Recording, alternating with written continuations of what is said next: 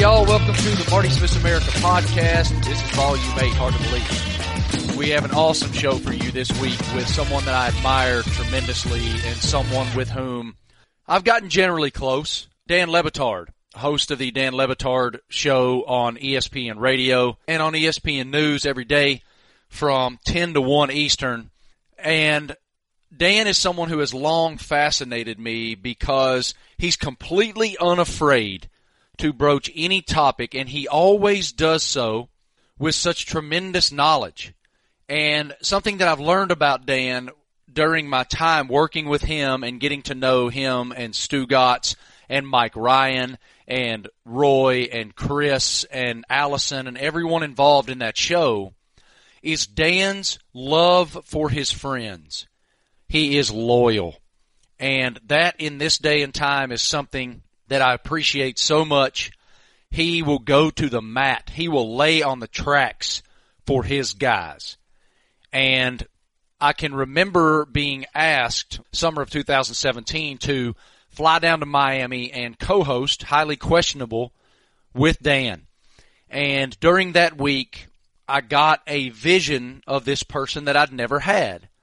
And part of that vision was the tremendous optimum respect and love and appreciation that he has for his father, Poppy. Any of you who are fans of the show, fans of Highly Questionable, know all about Poppy.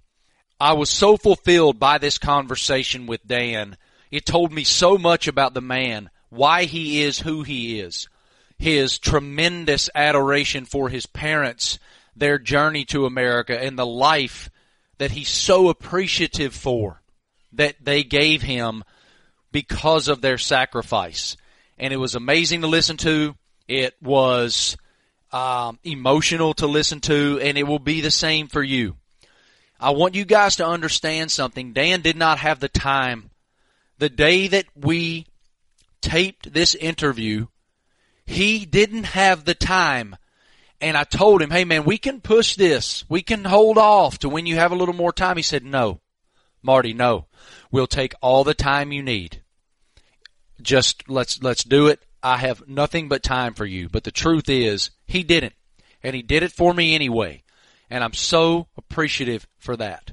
But before we get to my conversation with Dan, I want to speak with you guys quickly about Dollar Shave Club. Look, we all want to look good. In my job, high definition is not your friend, guys. I need some help. And Dollar Shave Club offers me that help to make sure that I keep this beard in working order. As my man Marcus Spears calls it, laced. I don't even know what that means, but my man Spears says that when the beard is tight, it's laced. Dollar Shave Club offers everything you need to look, feel, and smell your best. Everything you need. And here's a great way to try a bunch of Dollar Shave Club's products. For just $5, you can get their Daily Essentials Starter Set. It comes with body cleanser, One Wipe Charlies, their amazing butt wipes. Everybody needs butt wipes, right? Especially those of us that travel. You got to have your butt wipes on the road. Their world famous shave butter and their best razor, the 6-blade Executive. Keep the blades coming for a few more bucks a month and add in shampoo, toothpaste, or anything else you need. Check it all out at dollarshaveclub.com/Smith. That's dollarshaveclub.com/Smith. I'm telling you guys, I live on the road. I'm on the road all the time. And I have to get up. I have to have my act together. I got to wear nice suits. I got to have the look. And it ain't easy to make this presentable for America in high definition. But Dollar Shave Club helps me do that every single day. Now, let's head off to the interview on the Marty Smith's America podcast. Here I am with Dan Le Batard. This man has just completed a 4-hour radio show and a marathon hour plus however long, highly questionable taping. And now he's kind enough to sit down and spend time with me to tape a podcast that doesn't benefit him one iota. It benefits me. And for that, I am tremendously grateful. Danny, thank you so much for your time. Oh, that's all unnecessary, Marty. All you do is help us all the time. So I'm happy to do it for you. Thank you for granting me a piece of your platform. It's a fun platform. Well, thank you. People don't know One thing people don't know about Danny is what he does for people he cares about. At least I think he cares about me. He might be doing this out of pity. But with that, I can't tell you again how much I appreciate it. And I will tell you off the top, this might be a little uncomfortable for you. You don't strike me as a guy who loves to talk about himself very much, but I'm going to try to make it. So I'm just so interested in your path and how you became this media juggernaut. And one of my favorite parts about watching you, both as a colleague and as an admirer, is your relationship with your dad. So I want to start right there. I mean, Poppy's a damn legend. How would you describe your relationship with your dad? Oh, it's great. This is funny because media juggernaut, that's very kind of you, but the reason this became a media thing is because ESPN makes things big and impressive. So this is not because of anything other than ESPN. And I don't say that to infomercial on behalf of ESPN. It's the reach of the company. So they allowed me to do this show with my father on television, and the relationship throughout my childhood was me trying to please the old man. He comes, Cuban exile in search of freedom in this country. He births the American dream working in a factory.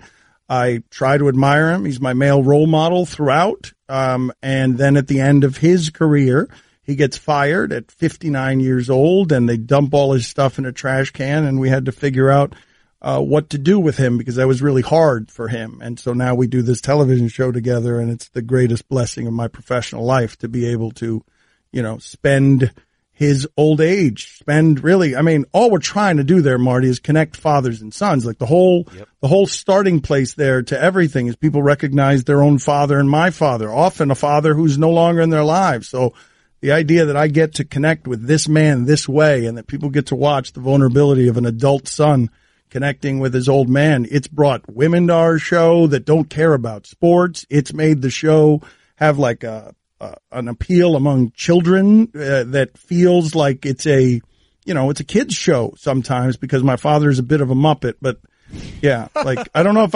I answered your question at all. You couldn't have answered it better.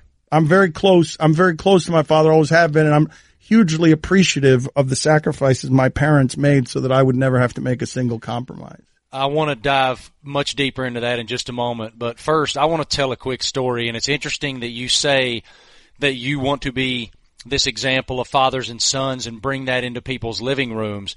You make me think about my dad. I lost my dad 10 years ago, and I miss him terribly every single day. And I had this great moment last year at some point. I think it was during the summer. I don't recall specifically, but you and your production staff were kind enough to have me down to Miami to spend a week with you co-hosting Highly Questionable. And I saw this moment where that I want to share with the audience because to me it truly exemplifies your relationship with him and your care for him. Poppy, so you guys know, he tapes many different lines during the taping of the Highly Questionable show, all of which are hilarious. And as he was going through that exercise while I was there one day, he was getting frustrated because they weren't coming out the way that he wanted them to, and he started to get a little bit frustrated. And Dan puts his hand on top of his father's hand and embraces his father's hand and just says, "Poppy, calm down. It's okay. We have nothing but time. Nobody's going anywhere. Just take your time." And I want you to know it was one of the sweetest things that I've ever seen. And I found it to be, it told me all I needed to know about you. I knew right then. I'm in this guy's corner. I'm going to the mat with this dude. It meant a lot to see it. Thank you for that. I have, my father had a hard time saying I love you to me because of repressed Cuban things. My father has, doesn't express himself or pride very well. So, the idea that you would see the intimacy of the connection when it's not verbalized in any way is very kind of you. But I will say while you witnessed that moment, there are plenty of times that he's a hell of a lot more annoying and frustrating than that. It ain't always that. Trust it ain't always that. A lot of people listening right now don't know your parents' story of exile from Cuba. So detail that for us, please. They left in their teens. They left Cuba thrown to the wind almost literally by the grandparents who were worried about the regime that was coming. And so, Imagine that, Marty. You've got kids. I can't. Imagine the idea of, the ocean's filled between Miami and Cuba with those stories and those bodies. Like literally, I'm not doing that metaphorically. The ocean is filled with people who have thrown their lives or their children's lives to the wind to get to freedom. So my parents are not immigrants. They are exiles. They had money in Cuba. They were happy in Cuba. Their families were happy in Cuba. They left money for poverty because of how much they valued freedom. And so they built a life here through a great many struggles with my father working as a waiter. My father got, without speaking English, he got master's degrees in engineering, and, they made a life for themselves, and it was a hard life. It was rough, and I never experienced any of that because they protected me and my brother for all of it so that we could create, so we could just be creators. My brother's a professional artist, very successful. And these are not easy professions. Writing and art are not easy professions, but it all starts there because they made exile sacrifices that, in many ways are the story of Miami. Miami's built on those kinds of stories, parents who made the sacrifices so their kids could have the freedom. How does their story impact your perspective on freedom? Oh man, it's everywhere. It's, I value it more than anything. It's just in everything that we do. And I know we do this silly thing. It's ridiculous what we do, but we have the freedom to do it our way. And I imagine, being outside of Bristol, I don't know this to be so, but given the number of people who gravitate from the company toward us, I imagine that these kinds of environments don't exist very much in workplaces where everybody enjoys each other's company and is having fun and it's just creating, it's just enjoying creating. So everything we do professionally is born of that freedom. And that's just an iota of my life, that everything me and my brother do is born of what my parents came to seek in this country. I want to read an excerpt from something you wrote back to you, and I want to get you to expound on it a moment. This is from the piece you wrote on March 21st, 2016 in the Miami Herald when President Obama and Major League Baseball went down to Cuba for an exhibition baseball game. Quote, "I'm not too emotional. I don't do a lot of down, but I cry just about every time I write about Cuba. My pain is very much borrowed. My grandparents and parents endured it so that my brother and I never would, but it stings just the same. The fear and desperation of my grandparents combined with the suffering and sacrifices of my parents to produce an odd combination of sorrow and guilt and gratitude that won't stay down. Damn, man, that is quite a stanza." What is that emotion?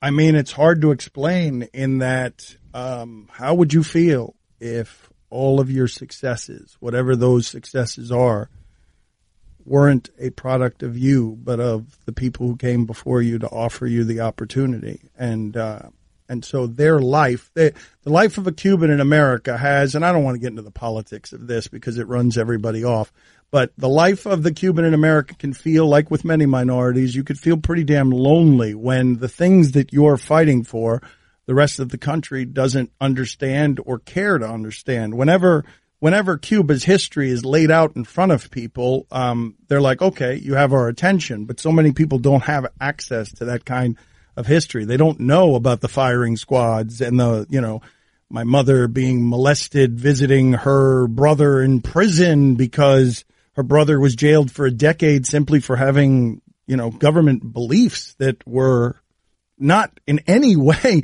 offensive in this country, but in that country gets you jailed for 10 years. And so there's all sorts of suffering like that I never had to endure, Marty. I don't know what it's like to be inherently suspicious of leadership or of propaganda, of all the things that, people with post-traumatic stress disorder have about communism. So I want to fight for that pain. Let me tell you the backstory on this because this was cool. My mother was feeling really wounded when ESPN decided and baseball decided to go to Cuba. And we were invited on that trip. My father and I were invited and we were going to go.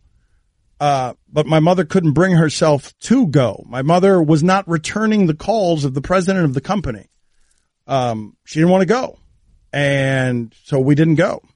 Because all of it, the return, the idea of it was too traumatic for her. And so I don't know, and forgive me for the meandering, but I don't know if that answers your question, but that's where we started. It absolutely does. It's fascinating to me because of ignorance. I mean, I'm a white dude from the South, right? So while I can be empathetic to all mankind, that doesn't mean I have acute knowledge of what that feels like, right? So it is very fascinating. But imagine all of that, okay? So imagine the stories. I didn't have access to any of them. Your neighbors work for the government. They can come into your house whenever they want. They're listening on your phones. You have religious beliefs. You're running through the streets being chased by, police officers wielding chains. Because, you want freedom or you want to march somewhere. And, all of that stuff was interesting to experience through ESPN when baseball went over there for a number of different reasons. But the part that hurt was how lonely a celebration felt for Cuban Americans, because you're watching that and you're like, wait a minute, that guy's brother is still in charge. That dictator is our Hitler, and that guy's brother is still in charge, and we have no assurances of, and still I can't see any profit for America with our relationship with Cuba other than the cruise line industries get to have a new port. Like, all of my objections to that game, though they were more emotional than rational, we still haven't gotten much in the way of proof that normalized relations have helped anyone. But I don't think anyone wants to have this conversation on the Marty Smith podcast. Do you? You want to have normalized relationships with Cuba? I don't think that's what people are here for, Marty. Let's shift gears. You did mention the president of the company a moment ago. That was John Skipper at the time, and a friend to both of us. You were really emotional when you read the news aloud live on your show when John resigned. What was that emotion? Oh, I just know what he was trying to do. I know that he was at ESPN. He inherited a corporate structure that allowed them to hire us from the outside to outsource the fun, because the corporate culture is what it has been. And so Skipper wanted to hire some fire starters, right? That's where the company, I guess, became liberal, when a bunch of minority voices were on platforms where you're not used to seeing them. I became closer friends to John Skipper after he left the company than I ever was during or before. Getting close to him, because once you get away from the fame and stuff and the power, people tend to abandon you. So I've become much closer. But I know what he was trying to do. I know what he was trying to do at this company. And so when he left, the guy that I most know to be trying to do that was gone. And so there was just a sadness, because he's the only reason I'm here, Marty. Like, his idea for this, which is just put some people here in power that can help influence the content. He's the only reason I'm at ESPN. Well, he was really good to me too. He let me do me, and it was very empowering. How would you describe your professional approach?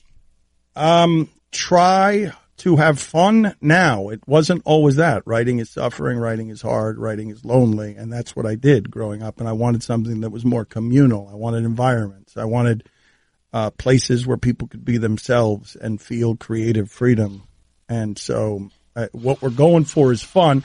We do it with some smart, we do it with some stupid, we do it with some bizarre, we do it with some bad judgment. But what we're going for is fun, because I've always been confused by the idea that in the fun and games department we're not having quite enough fun. It's the only reason you're allowed to exist, Marty, is because we're not having enough fun. Because your personality type is what should be everywhere in sports, and you're the different one. And I don't get how you get to be different, having more fun than everyone. We should all be trying to outcompete each other on the fun.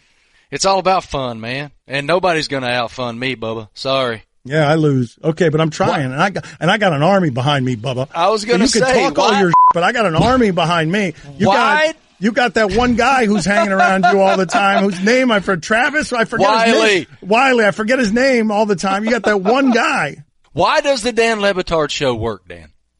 Why does it work? Because people want to have fun, ultimately. Is that the why?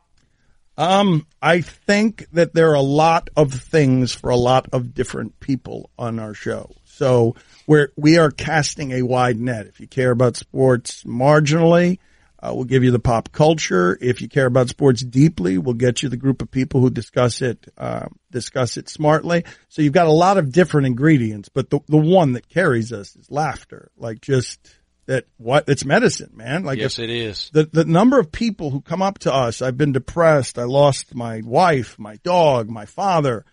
Thank you for residing in my ear for 3 or 4 hours a day and just allowing me to laugh for a second so I don't have to think about my bills and my problems. It's probably the compliment I get most often. And it's one of the deepest because it's the only thing that makes it's the only thing that allows you to rationalize this nonsense that we get paid for, which is pretty meaningless.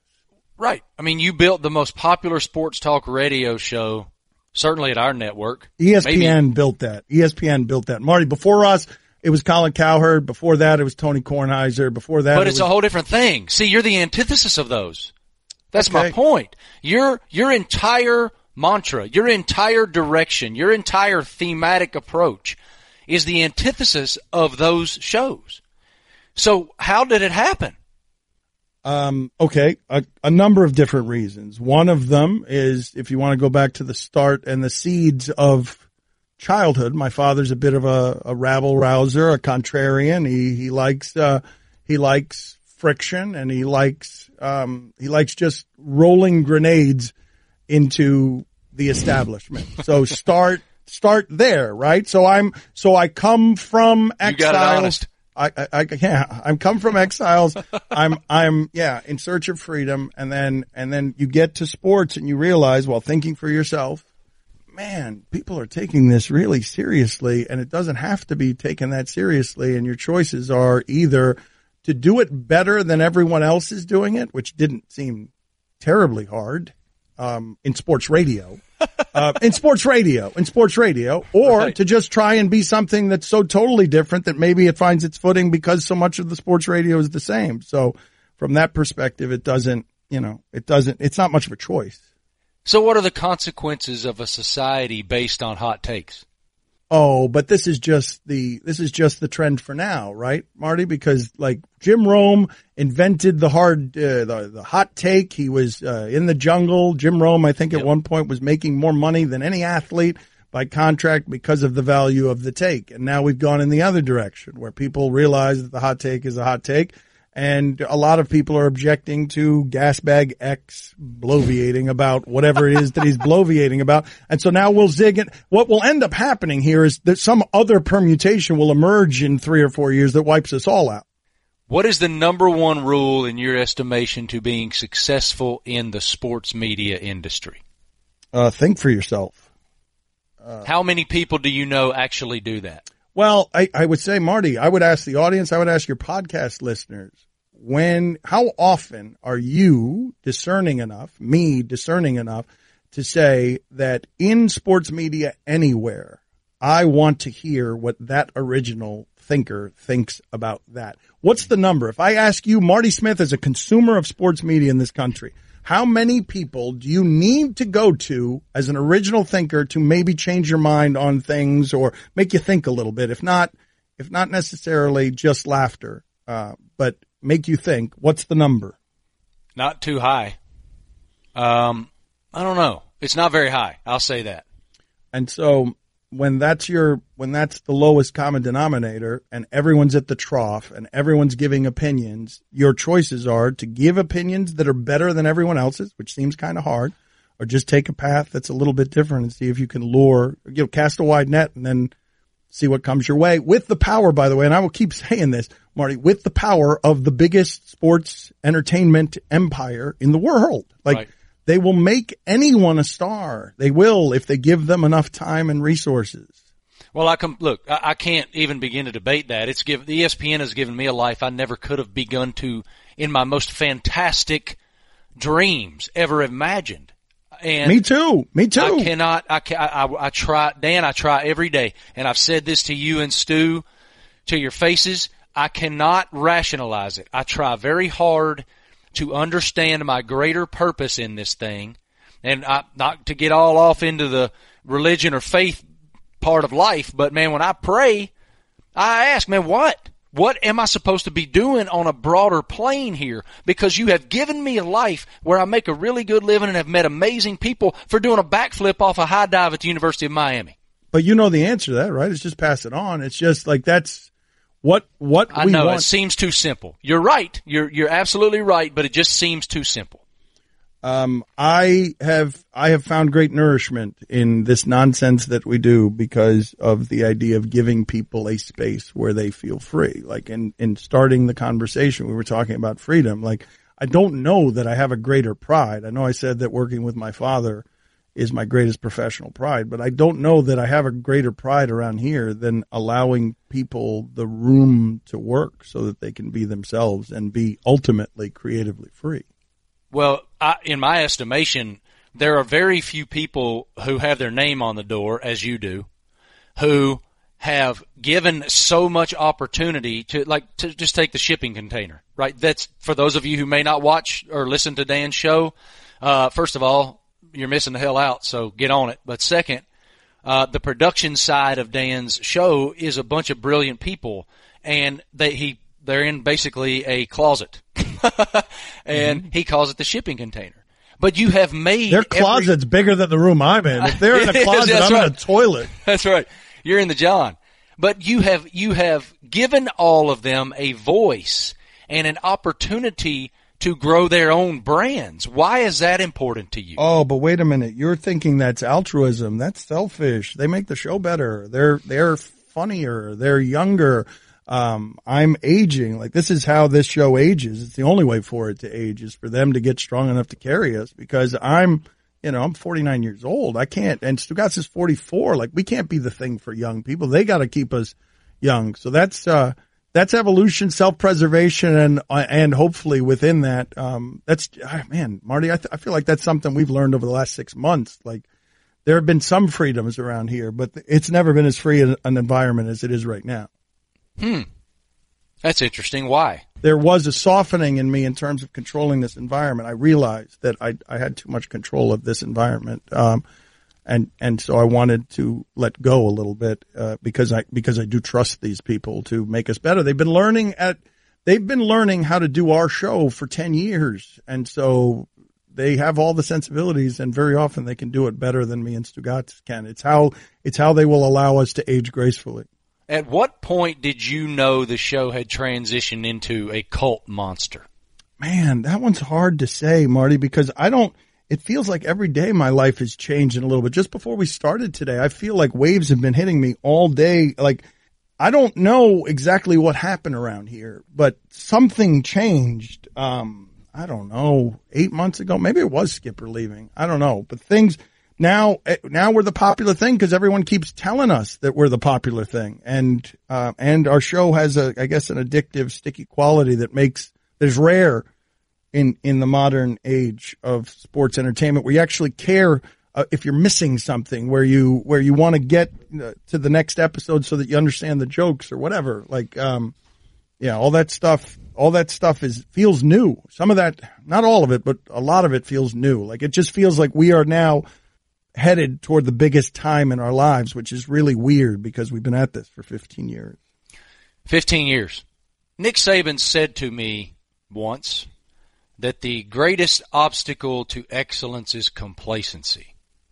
What fear do you have about complacency? You're on the air 4 hours a day, every day, dude. Mm-hmm. Yeah. It's not even complacency. It's where and how does the intellectual curiosity get diluted because you've got too much going on. I don't know whether having a family or getting married is something that will change that. I've always been hungry, and we sort of fight with an exile's work ethic on things. But I just think if this show ceases to be intellectually curious, it's where most creative things die. So it doesn't seem like complacency would be an option. Dilution might be an option because we just got too much going on, but it can't be for lack of effort. Well, I think that's one of the brilliant parts about having so many different voices and so many different minds all contributing so openly is any listener especially those of us who are so passionate about it, listening to your show, someone will have a random thought, whether it's Mike or, well, Roy doesn't say very much, but Chris or whomever, Billy. Somebody will have a random thought that will spur 3 segments out of nowhere. Right. So there's a brilliance in that diversity of thought. Well, help me out with something here, because I don't know what your college conversations were like, but the radio show's ethos or sensibility comes from conversations that I had when I discovered conference calling with my friends in college. And so we'd call each other and it'd be 4 or 5 of us. And all we were doing is just making different kinds of jokes. So the spirit of that is the spirit of this, where, you know, we've gotten to a point here where everybody wants to be in on the joke and everyone knows what their roles are. And so they can hit, if you got a 5th or a 6th voice looking to be funny only as the 5th or 6th voice, it becomes easy to find those spots where you can be funny as the 5th or 6th voice when you're not, you know, forced to carry the entirety of the show. So I do want to reward all of that because oftentimes they have a better idea where the show could go and they know me better or Stugatz better and can push us in that direction. You got to have that glue guy, right? I mean, we got a bunch of them. Stugatz is a genius, isn't he? Idiot genius. That's right. Idiot savant. You know, it's amazing. The whole thing's amazing. Marty, I've been telling Stugatz this at the end of this. Okay. I'm not kidding. At the end of this, when it's Stugatz PN and he is standing atop the carcasses of Dan Patrick, Rich Eisen, Mike Wilbon, Marty Smith, everybody, cause he wins. He's going to win at the end. The last place he's going to plant, the last flag at the top of this kingdom is right in the center of my, like I'm the one who's going to go down last as Stugatz wins all. How did he get that? How did he get the name? Who gave it to him? Hank Goldberg. He was a radio producer. Stugatz is often producing the show while in the show, and he was a radio producer for Hank Goldberg. And at the time The Sopranos was popular, Tony Soprano's boat, was named the Stugatz, which I think is derivative of cocky and ballsy. I should tell you someday the executive conversation I had at the beginning of that. I'll tell you now. You want to now? Yes, of course. All right, I'll tell you now. So I'm driving home right before we're starting at ESPN. I've got a million different fears about getting into bed with something this corporate as someone who's anti-establishment and covets freedom. And so the first call I'm getting in like a week into doing the show is somebody in Utah or Indiana had written a letter to an affiliate that Stugatz is offensive, that the word Stugatz in Italian means something offensive. So we had to fight all sorts of fights to just keep Stugatz's name anywhere on the show. I'm having this conversation with an ESPN executive 1 week into this in which I'm taking the phone call. I said to him, yes, that Stugatz is derivative of that. And so too is the character in being cocky and ballsy. Like that's what the character is. It's cocky and ballsy. And so from there, that's where the name exploded. But we had to fight for it. We had to fight for it a good amount. How many days does he say something that just makes you go, every day? What every in the day. hell? Even day he's not around me, he'll text me these things. He is a fly around an elephant's almost literally. On my end, not his. You guys seem to have mastered the use of social media, like with the polls and whatnot. How do you view the explosion of social media, net gain or net loss, and its impact on what we do for a living? Marty, I believe that you are vastly overstating things when you say we have mastered social media. I don't know what the hell you're talking about, Marty. Do you know how many people, Marty, I can't vote get in those an damn app on my polls? phone. I can't order Starbucks on my phone. I have not mastered social media. Every time I put something on Twitter, the entire shipping container laughs at me because I can't do that right either. There's been no mastery of social media around here, Marty. When you're out, and listen, y'all, all of you guys listening need to understand one thing. Dan runs Miami. All right, I've been out with Dan. It is crazy, the Pied Piper that this cat is. People flock to him like locusts to a bug zapper. What do people say to you when you're out, man? Locusts, do they gravitate toward a bug zapper? I don't think so, but I don't know. take it. All right, whatever. You're getting poetic on my there. Redneck poetic. I don't think that was right. I think that was just really stupid. Anyway. Okay, very good. What do they say to you when you're out at the club, man? Well, first of all, listen to me. The last time I was out at the club, my chest hurt. My nipples actually hurt because it was so loud at Live, and that was like 10 years ago. I ain't in no clubs. All right, the bar. Where did we go? We went to a bar. There I am. No, there I am. The bar, okay, that's no problem. Now we're talking, big boy. So the young people around here keep us young. I have no business being young. I've never been cool at any point in my life. This represents the most popular I've ever been. I do not deserve it. I should not be cool with young people. We are, at least in part, because Stugatz is a 9-year-old. and the shipping container keeps us young. But so yeah, it's a lot of fun here. Young people, Marty, the way to become popular is to be popular with young people. And right now, for the minute, our show is popular with young people. So that's who's generally at the bar as well. Let's go back to your name being on the door. How would you describe your leadership style? Oh man, I've always said I'm a bad leader. I've always thought I don't want to be a leader. I don't want to be a leader. I just want to come in and do my job and just lead through sitting here and having people be inspired by how we do the job. But late in life, it's been forced on me a bit in a way that makes me uncomfortable because I've never aspired to that. I've never been somebody who wanted to be a leader or a follower. I just wanted to be doing my own thing. Why is it forced on you? Because your name's on the door? Well, just because we're responsible for a lot of people now. Like this thing has grown, and so there are a lot of employees around here. There are a lot of people. This is a bit of it's its own economy. And so you have to be responsible for those people because you're caretaking on careers and lives of people you care about. So yeah, that's how it gets forced on you. It's not something I wanted. Trust that it's not something that I want. All right, I'm going to get you out of here on this, brother. You said a moment ago you don't know what having a family or getting married or kids or all that might do to you. You're 49, you said, right? Yeah. Mm-hmm. 49. As you're looking down the line, what do you see for what's coming for you? Professionally, personally, like no, I gotta grow up at some point, don't I, Marty? I gotta grow. You made it to a half century. I know, but that's laughing for a living. The run's over, though. I got to make a family. I got to give the old man grandchildren, don't I? Don't I have to give the old man something at the end here? No, the old man and the old lady. No, they deserve to be grandparents, Marty. Don't I have to do that? So what Dan Le Batard is telling me is, I didn't tell you anything, Marty. I'm just saying. I asked you the question of whether or not my parents deserve to be grandparents or not. I think they do. Well, because they might, but I think the show would suffer from me becoming a dad. Like that, I'd be old and lame and, it absolutely changes your perspective on everything. I have 3 of them. As you know, I tell you every time I'm on the show, I'm a 40-year-old dad. When I'm running some 50-yard dash in full pads somewhere, it definitely changes your perspective. Right. And an odd time to say that, you would admit, right? You were running in pads at Alabama and for some reason you felt the need to say, I have 3 kids. I don't really know where the hell that came from. No, it came from you saying like, I'm doing this fun thing, running sprints at the Alabama practice. And are you telling me to have kids or not have them? Because this sounds, man. 50's a little late, but that doesn't Marty, mean I didn't need that. I didn't need any of that. And I'm not 50 yet. And what are you doing? What do you mean it's a little late? No, okay. What are you doing to me, Marty? You don't understand the sleep deprivation part of young parenthood. Wait a minute. Wait a minute. This is what I don't understand. You don't mean you mean I don't get to put that child in a basket in the ocean and then just check in on it when it's not crying? That's not the way that works? That's not how it works, brother. It's going to work for the rich people that way. I'm going to get a team of people. Allison, Mike, and Roy are going to be raising my baby. I wish you well. I'm going to be 70 when my child is 20, Marty. I'm going to be 70 years old and my child is 20. And what of it?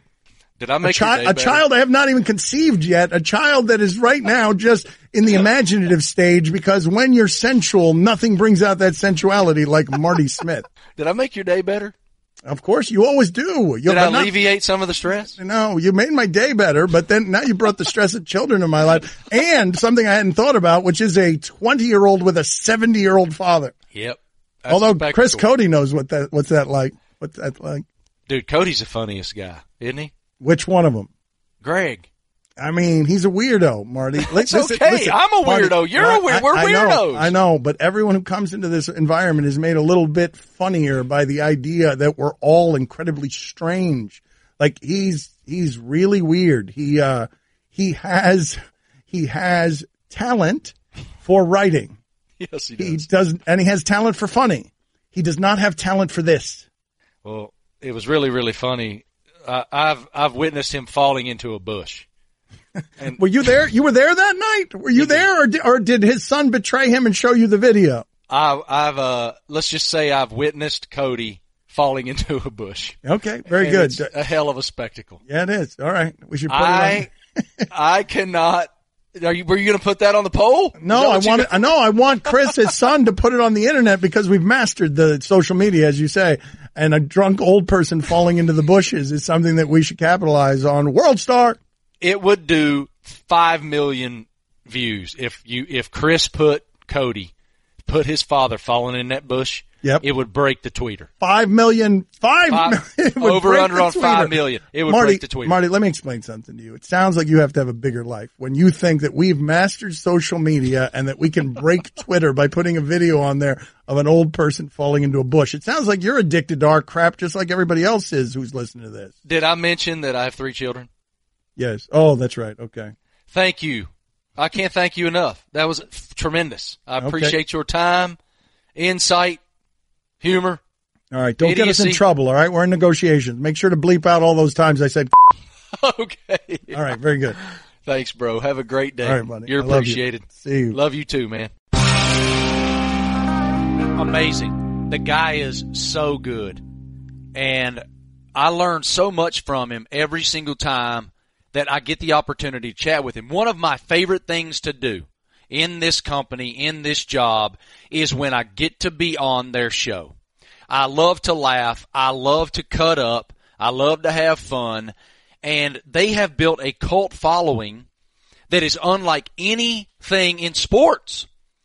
And I love it. They make me laugh every single day. He was right. I mean, you heard him making fun of me.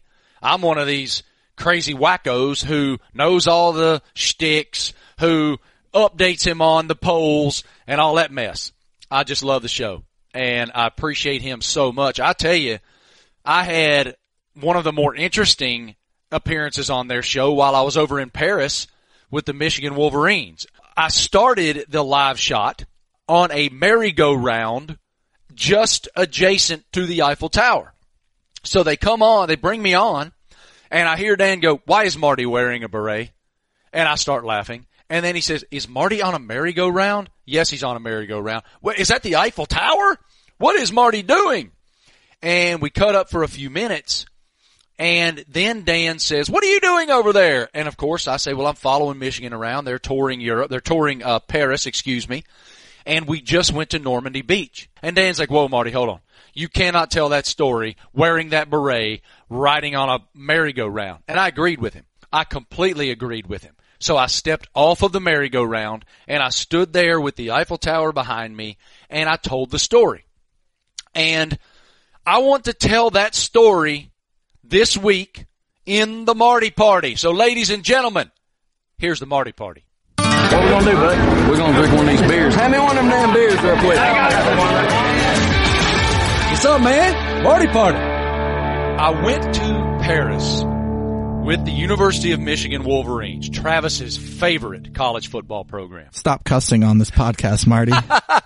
Travis is the Ohio State Buckeye, y'all. So I go to Paris with my producer, Jonathan Wiley, and our cameraman, editor extraordinaire, Sam Herdeman. Us three. We three. Get on an airplane and fly to Paris. And it was an amazing experience. We toured the Louvre. We toured all over Paris with these guys. We saw the Eiffel Tower with them. But by far, the most impactful moment of that trip for every one of us was the trip to Normandy. We went on a Sunday, and the day began at the Cone Memorial. You go through this tour, and they are wonderful in educating the patrons on how the subjects involved in World War II all became involved and how all of that unfolded. And so we did that tour, and then we made our way over to Gold Beach, which I can't tell you guys. I wish I could paint this picture for you. It is the landing point for the British sector in the war. And it was a port that was made, and the remnants of the port are still sticking out of the water. And it is a sight to behold. It seems almost untouched all of these years later. And it was this stunning portrait that demanded of you that you think about what happened there. And it was emotional for Jonathan and Sam and me, because it was driving rain. It was raining sideways, and it was freezing cold. The wind there will slice right through you. It was freezing cold. And we're out there all alone. The team was not there yet. We had our own van, and we're kind of stopping on our own time frame. It was an amazing moment for us. And as the team arrived, we were leaving to head west to Omaha Beach, where, of course, the United States of America landed on D-Day. And, ladies and gentlemen, I have had many moments in this job that left me speechless. I have.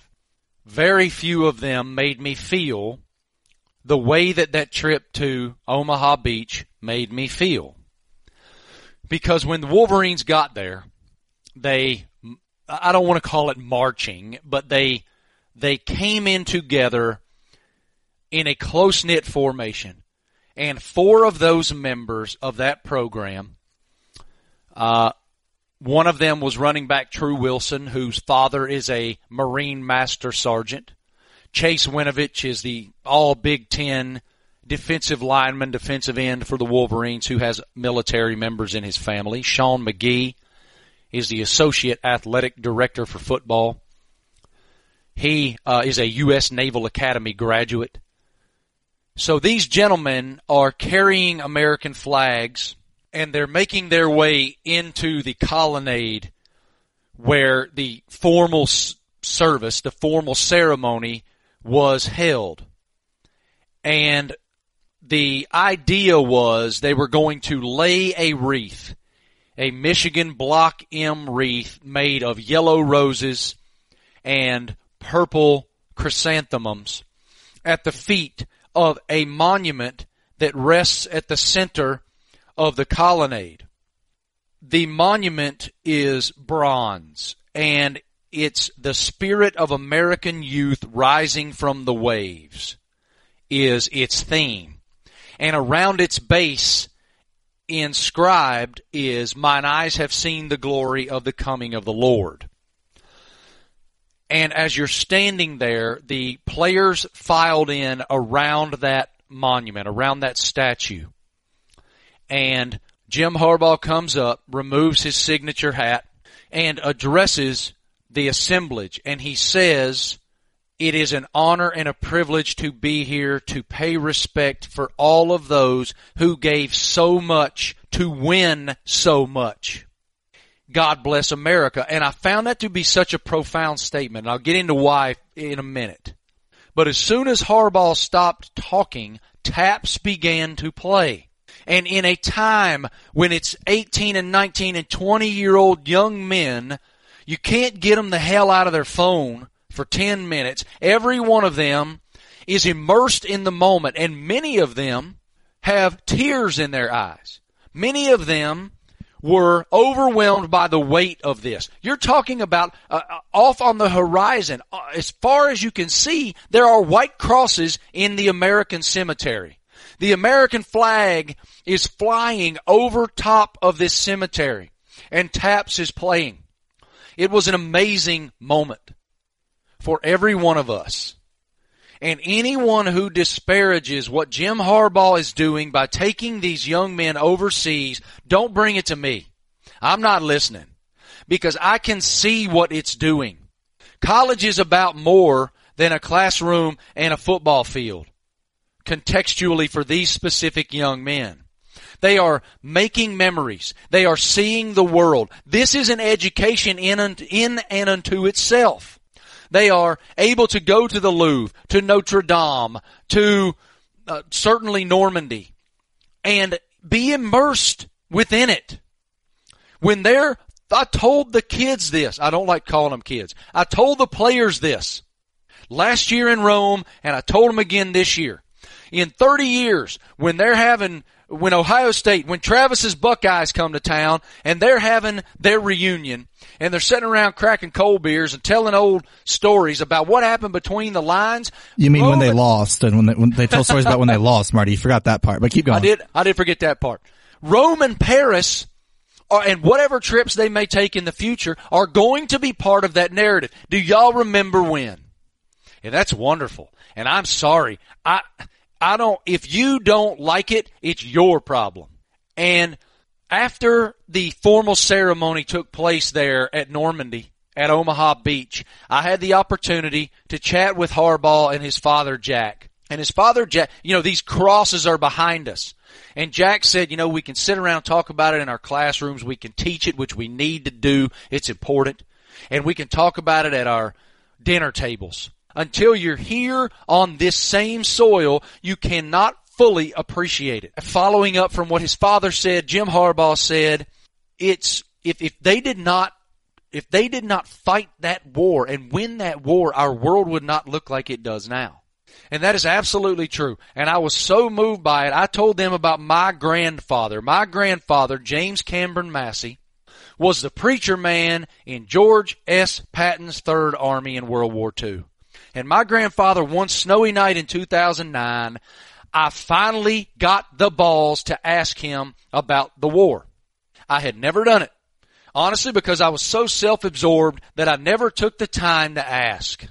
And I finally that night thought, you know what, I need to thank him for what he did, and I need to ask him if he'll tell. Because a lot of guys in that greatest generation, a lot of those men and women who sacrificed during that time just don't talk about it. It's what they were asked to do, and they did it. They just did it because that's what they did, because they wanted America to be the greatest country in the world. And I asked my grandfather, Papa Jim, I called him Papa Jim. Papa Jim, I would love to know about the war. What can you tell me? For 6 hours, I sat there and listened to him tell me stories. He was the most gracious, welcoming, completely non-judgmental man I've ever known. He was grace personified to me. He welcomed all comers, regardless of race, religion, creed, belief. You were his brother. And one of the stories that he told me that night will stick with me forever. They had liberated a German concentration camp, and my grandfather was so mentally taxed from laying in those fields in the pouring rain and the freezing rain, trying to sleep in a puddle. He walked out of the camp and around the corner was a pile of bodies. And there were black men, there were Asian men, there were Germans, there were Jewish men, there were white American men, there were all kinds. And he was so overwhelmed with emotion in that moment, he said it was the most profound moment of equality he'd ever experienced in his life. And when he told me that story, he was in his 90s when he told me that story. And to see the tears in his eyes when he told it. And he felt that way. It was the most profound moment of equality in his life, because in that pile, they were all the same. And it was such an unbelievable moment to watch him tell me that story. And my grandmother, Frankie Henderson Massey, his wife of 75 years, was sitting there every night. My grandmother brought my grandfather crackers and milk, and they would watch the news together every night that I can ever remember being with them. And she brought him those crackers, and he's telling this story, and she has her hand over her right hand over her mouth. She's staring at the floor and holding him with her left hand. It was as if she was hearing it for the first time. I don't know that she was, but it sure did seem like it. And I'll never forget that moment. And I already had the utmost respect for him because of the way that I saw him treat everyone with whom he came into contact my entire life. I couldn't respect him more, but in that moment I did, because he painted a picture for me about the hell he lived. And that generation is the greatest. It is, period. Now I'm going to try to transition. Not easy. It was an amazing trip to Normandy. As you can tell, it affected me deeply. And you go from that, I leave there and I fly home for one night, and then I get on a plane and fly to Louisville, where I just covered the Kentucky Derby for the very first time. It was horse racing Harvard for me. I was afforded time and attention and insight that I didn't earn. I was afforded it because my producer there, Chris Kugler, who's covered horse racing for ESPN for many, many years, is so well respected in their barns, in that industry. And I had the opportunity last Thursday to spend 20 minutes with Bob Baffert, the face of horse racing, who just won his 5th Kentucky Derby with Justify and jockey Mike Smith. Bob, Mr. Baffert, is the gentleman who has that shock of white hair. He's the face of horse racing. And he gave me such tremendous insight about why he felt like Justify was the horse that would win. And Justify not only won, he dominated, led flag to flag. That was a dominant performance. I also was afforded more time than I deserved with Todd Pletcher, who had 4 horses in the race. He won the 2017 Derby with Always Dreaming. He's a huge Arizona Wildcats fan. So he walks out. I'm waiting at their barn to interview Todd about the Derby. And he's like, "College game day, man. What are you doing here?" He's a big Arizona Wildcats fan, and he already knew Kevin Sumlin. I love Coach Sumlin from covering those guys when Kevin was at A&M. He's now gone over to Arizona. And Todd Pletcher, the Magnum Moons trainer, had on an Arizona pullover. And so we spent 10 minutes talking ball. Not only football, but basketball. And then he's like, "Well, what are you doing here?" "I'm actually covering it." I said, "I'm actually covering it." And he gave me this great, he said, "Come on in here." So he takes me into his barn. I didn't know this, but those mints that are sitting in the bowl when you're leaving the restaurant, those star mints, those circular star mints, horses love them. So my producer, Chris, runs to the office and grabs me a couple of those mints, and Todd goes, "Put it in your hand and hold your hand flat and hold it out to Always Dreaming." And I do that, and that horse ate it right off my hand. I was like, "Man, this is crazy." Then he took me down and introduced me to Magnum Moon. And so I had this unbelievable behind-the-scenes experience.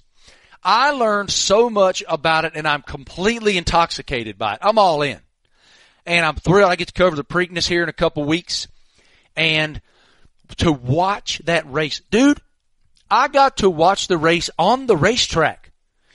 They bring me down to the parade. They parade the horses around the paddock before the race, and then the jockeys come in, they mount the horses, they go out to the racing surface. I'm following these horses out this tunnel onto the track, and I'm like, what is going on? I had no idea I was going to watch the Kentucky Derby on the track.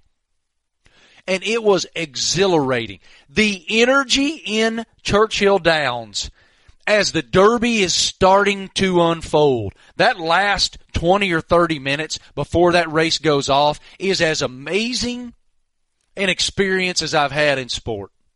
And then for those unbelievable athletes to come screaming by in unison like that just took my breath away. Hey, you got to do it, guys. You have to go to the Kentucky Derby. Now, it rained like hell. The weather was absolutely terrible. But that race was as good as it gets. And I highly recommend it. I cannot wait to do it again. I got to experience that moment with my wife. Lainey came with me, and it was a wonderful day, a memorable, wonderful day. And then to get to interview Mr. Baffert after he won his 5th Kentucky Derby, to interview Mike Smith after he wins the Derby again, and to see their appreciation for the effort that horse made that day. Baffert told me it's as good a Kentucky Derby performance as he's ever seen. And that's a man who knows, because again, that's his 5th. And he actually told me during the week, if everything had gone right for him, he would have 8 or so wins in that race. One more quick thing about horse racing.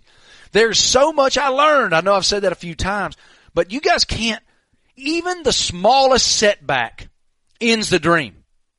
There's a horse named Mackenzie that was Baffert's horse as well that was going to run, but suffered a setback and didn't run. And so when you consider there's that one shot and now you don't get it, it's just amazing to me. I almost said I learned so much. I just can't. I cannot say enough how kind everyone was. I got to meet the owners from My Boy Jack and spend some time with them. Awesome, good old boys from Texas. And their horse, they paid $20,000 for that horse. Mendelssohn, the horse Mendelssohn, is a $3 million horse. So in the same race, you have a $3 million steed running against a $20,000 steed, and both of them have the same shot. Crazy. I mean, I could go on and on. All right, Marty, you mentioned that it was raining. I know people are going to ask this question, and you mentioned it on Marty McGee on Saturday. How did your hair hold up? Because people are going to want to know. Unfazed. I will say, though, that is not true. It was not unfazed because I wore a poncho out onto the racing surface during the race itself. And the poncho was like a youth poncho. And so the only thing that stuck, it was so tight on my head, my face was sticking out the poncho hole. And it did smash the hulk down a little bit. So some of the pictures in the aftermath are a little bit dicey, but generally, no worse for wear. It did come through the storm amazingly well given the circumstances. Now it's time for the Hillbilly Hotline. And I want you guys to understand, a buddy of mine called in. His name's Andy Cagle. Andy's from down in Rockingham, North Carolina. And many moons ago, when I covered NASCAR as a writer for NASCAR.com, I was standing in a media center at Rockingham Speedway, and Andy comes walking into the media center. And he's holding a Mountain Dew on his head. I'm going to let him take it from there. Here's the Hillbilly Hotline. Words, sayings, or just a way of life. Roman candles. That's a redneck mortar launcher. That's what that is. This is Hillbillyisms. Marty, Andy Cagle again. I realize I'd probably tell this story a little better with a few cold beers in me, so now that I'm six-pack into some of these Mexican beers, I figured I'd be a little bit better. So we're looking at November 3rd, 2002. It's at Rockingham, the North Carolina Speedway in Rockingham, and it is the Top Secret Microwave Popcorn 400. I remember that date because I got hit in the head with a lug nut, and the only other person that remembers that date is Johnny Benson, because that day Johnny Benson won his only cup race. So it's pretty late in the race, almost about 300, and there's a caution because Ward Burton forgot how to drive. Love Ward, but he did. Wrecked. Caution comes out. I jump up from where I'm sitting in the media center, run out to pit road to take some pictures. Mark Martin had been running pretty well that day, so I said, let me go get some pictures of Mark Martin. Mark Martin's car was pitted right in front of this hole in the wall where the drivers turn to go into victory lane. And so I thought, cool, I can stand right here, open wall, nobody around, get some good pictures. It's a good day, good day for a reporter. So I get there, I get set up, I got my camera, I got my hat on backwards, doing all the things that you do. Security guy comes up to me and says, when the cars come, you're going to have to move. I was like, all right. So he walked off, and of course, this is where your ninth grade earth science teacher lessons come in. You can't be stupid. So there was a reason he told me to move. I didn't really want to listen. So he left, and I went back. Stupid.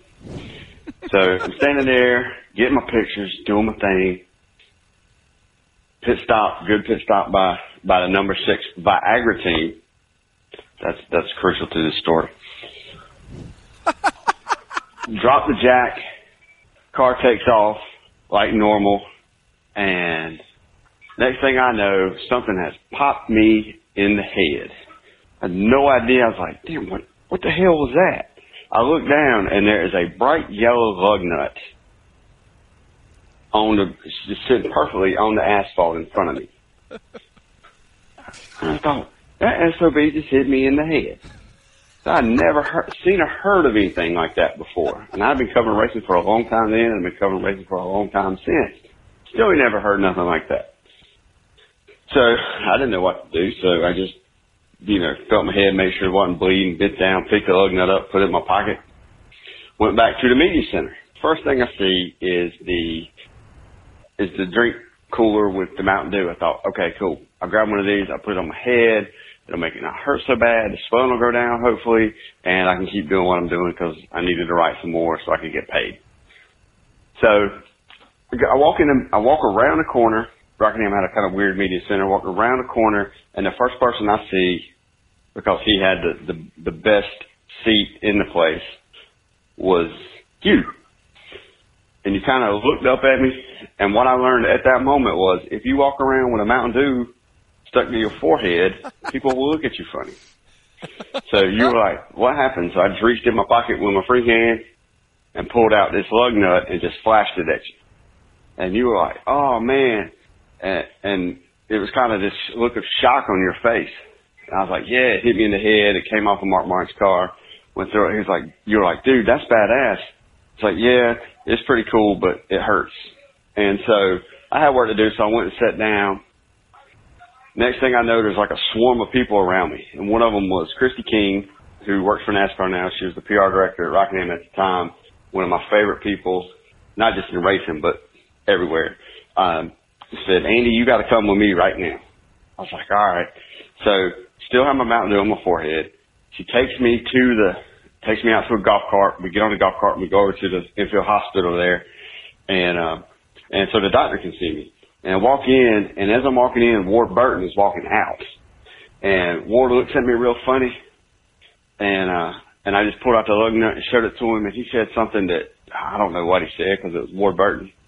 And he just looked at me funny, and he just kind of nodded his head and walked off. And I was like, okay, that was weird. But I go in and see the doctor, and the doctor kind of checks me over, not quite the way that Dr. Lewicki looked at Cole Trickle, but, kind of like that. And he said, all right, man, you're fine. He said, well, you were as fine as you were before you got hit by the lug nut. So I go back and finish my day, no problem, but I swear I sported a ring on my forehead for about 2 weeks. And a few years later, I went to work at Rockingham for Andy Hillenberg, and I could not walk by that spot on pit road without taking a major left and turning and just staying as far away from that as I could because I just had these flashbacks of being hit in the head by this lug nut. And again, like your earth science teacher said, you just can't fix stupid. And that's my story of being just as stupid as you can be. And I'm really lucky I didn't die. That's Andy Cagle, y'all. I remember that moment very well. Andy did not get into the swelling. You guys should have seen the goose egg on this dude's head. I mean, it looked like somebody buried a baseball underneath his forehead skin. It was crazy. And he had this Mountain Dew on his face. I'm like, hey, man, what happened? And he pulls he didn't tell this part. He pulls the Mountain Dew away and points. And there is like a goose egg. I mean, a baseball on his forehead. And he is legend. He will be legend forever. He's one of McGee and my favorite people. And I appreciate him sharing his redneck escapades. And that will not be the only time that Andy calls in here. He's one of McGee and my favorite people in the world, and he is a full-blown redneck. He has many stories of his escapades. So he'll be calling in, I'm sure. And I think that you got what? What number will he be calling, Marty? I don't know. You have to tell him. I don't know that number. We're going to get you to memorize this at some point. No, you won't. This is a harder goal than getting Baker Mayfield on the podcast. The number is 860-516-1315. 860-516-1315. 860-516-1315. Y'all call it. Seriously, I know you guys have funny stories for us because you call in every Saturday morning because you're inspired by McGee and Cooter and me to tell these insane stories, and we love sharing them with the world. Guys, look, I want you to know something. The blessing of this job is not lost on me. I texted every one of my bosses on the plane coming home from Louisville just to thank them for it because I have the greatest job in the world. I do not forsake that. I am so appreciative of that. And work hard, be kind is the entire mantra. I've been afforded tremendous opportunities, and I know that. I'm aware of that, and I try to immerse myself fully within that. I know I'm blessed. And having this podcast platform, it's a wonderful platform to sit here and run my mouth off with you guys. And I want you to know how much it honestly, genuinely means to me that you guys take the time every week. And I want to thank Travis. He works so hard to put together these shows, not only to get tremendous guests, but to edit it all together so that it sounds great. I want to thank Luis Cornetta, who took the chance to put Travis and me in this platform. I want to thank Dollar Shave Club. These partners, y'all, are important to us. They are so important to us. So go to Dollar Shave Club, type in Smith, get yourself some great razors, some good old butt wipes, maybe some shampoo. We all need help. Let them help you. It's a great joy of mine to have this platform.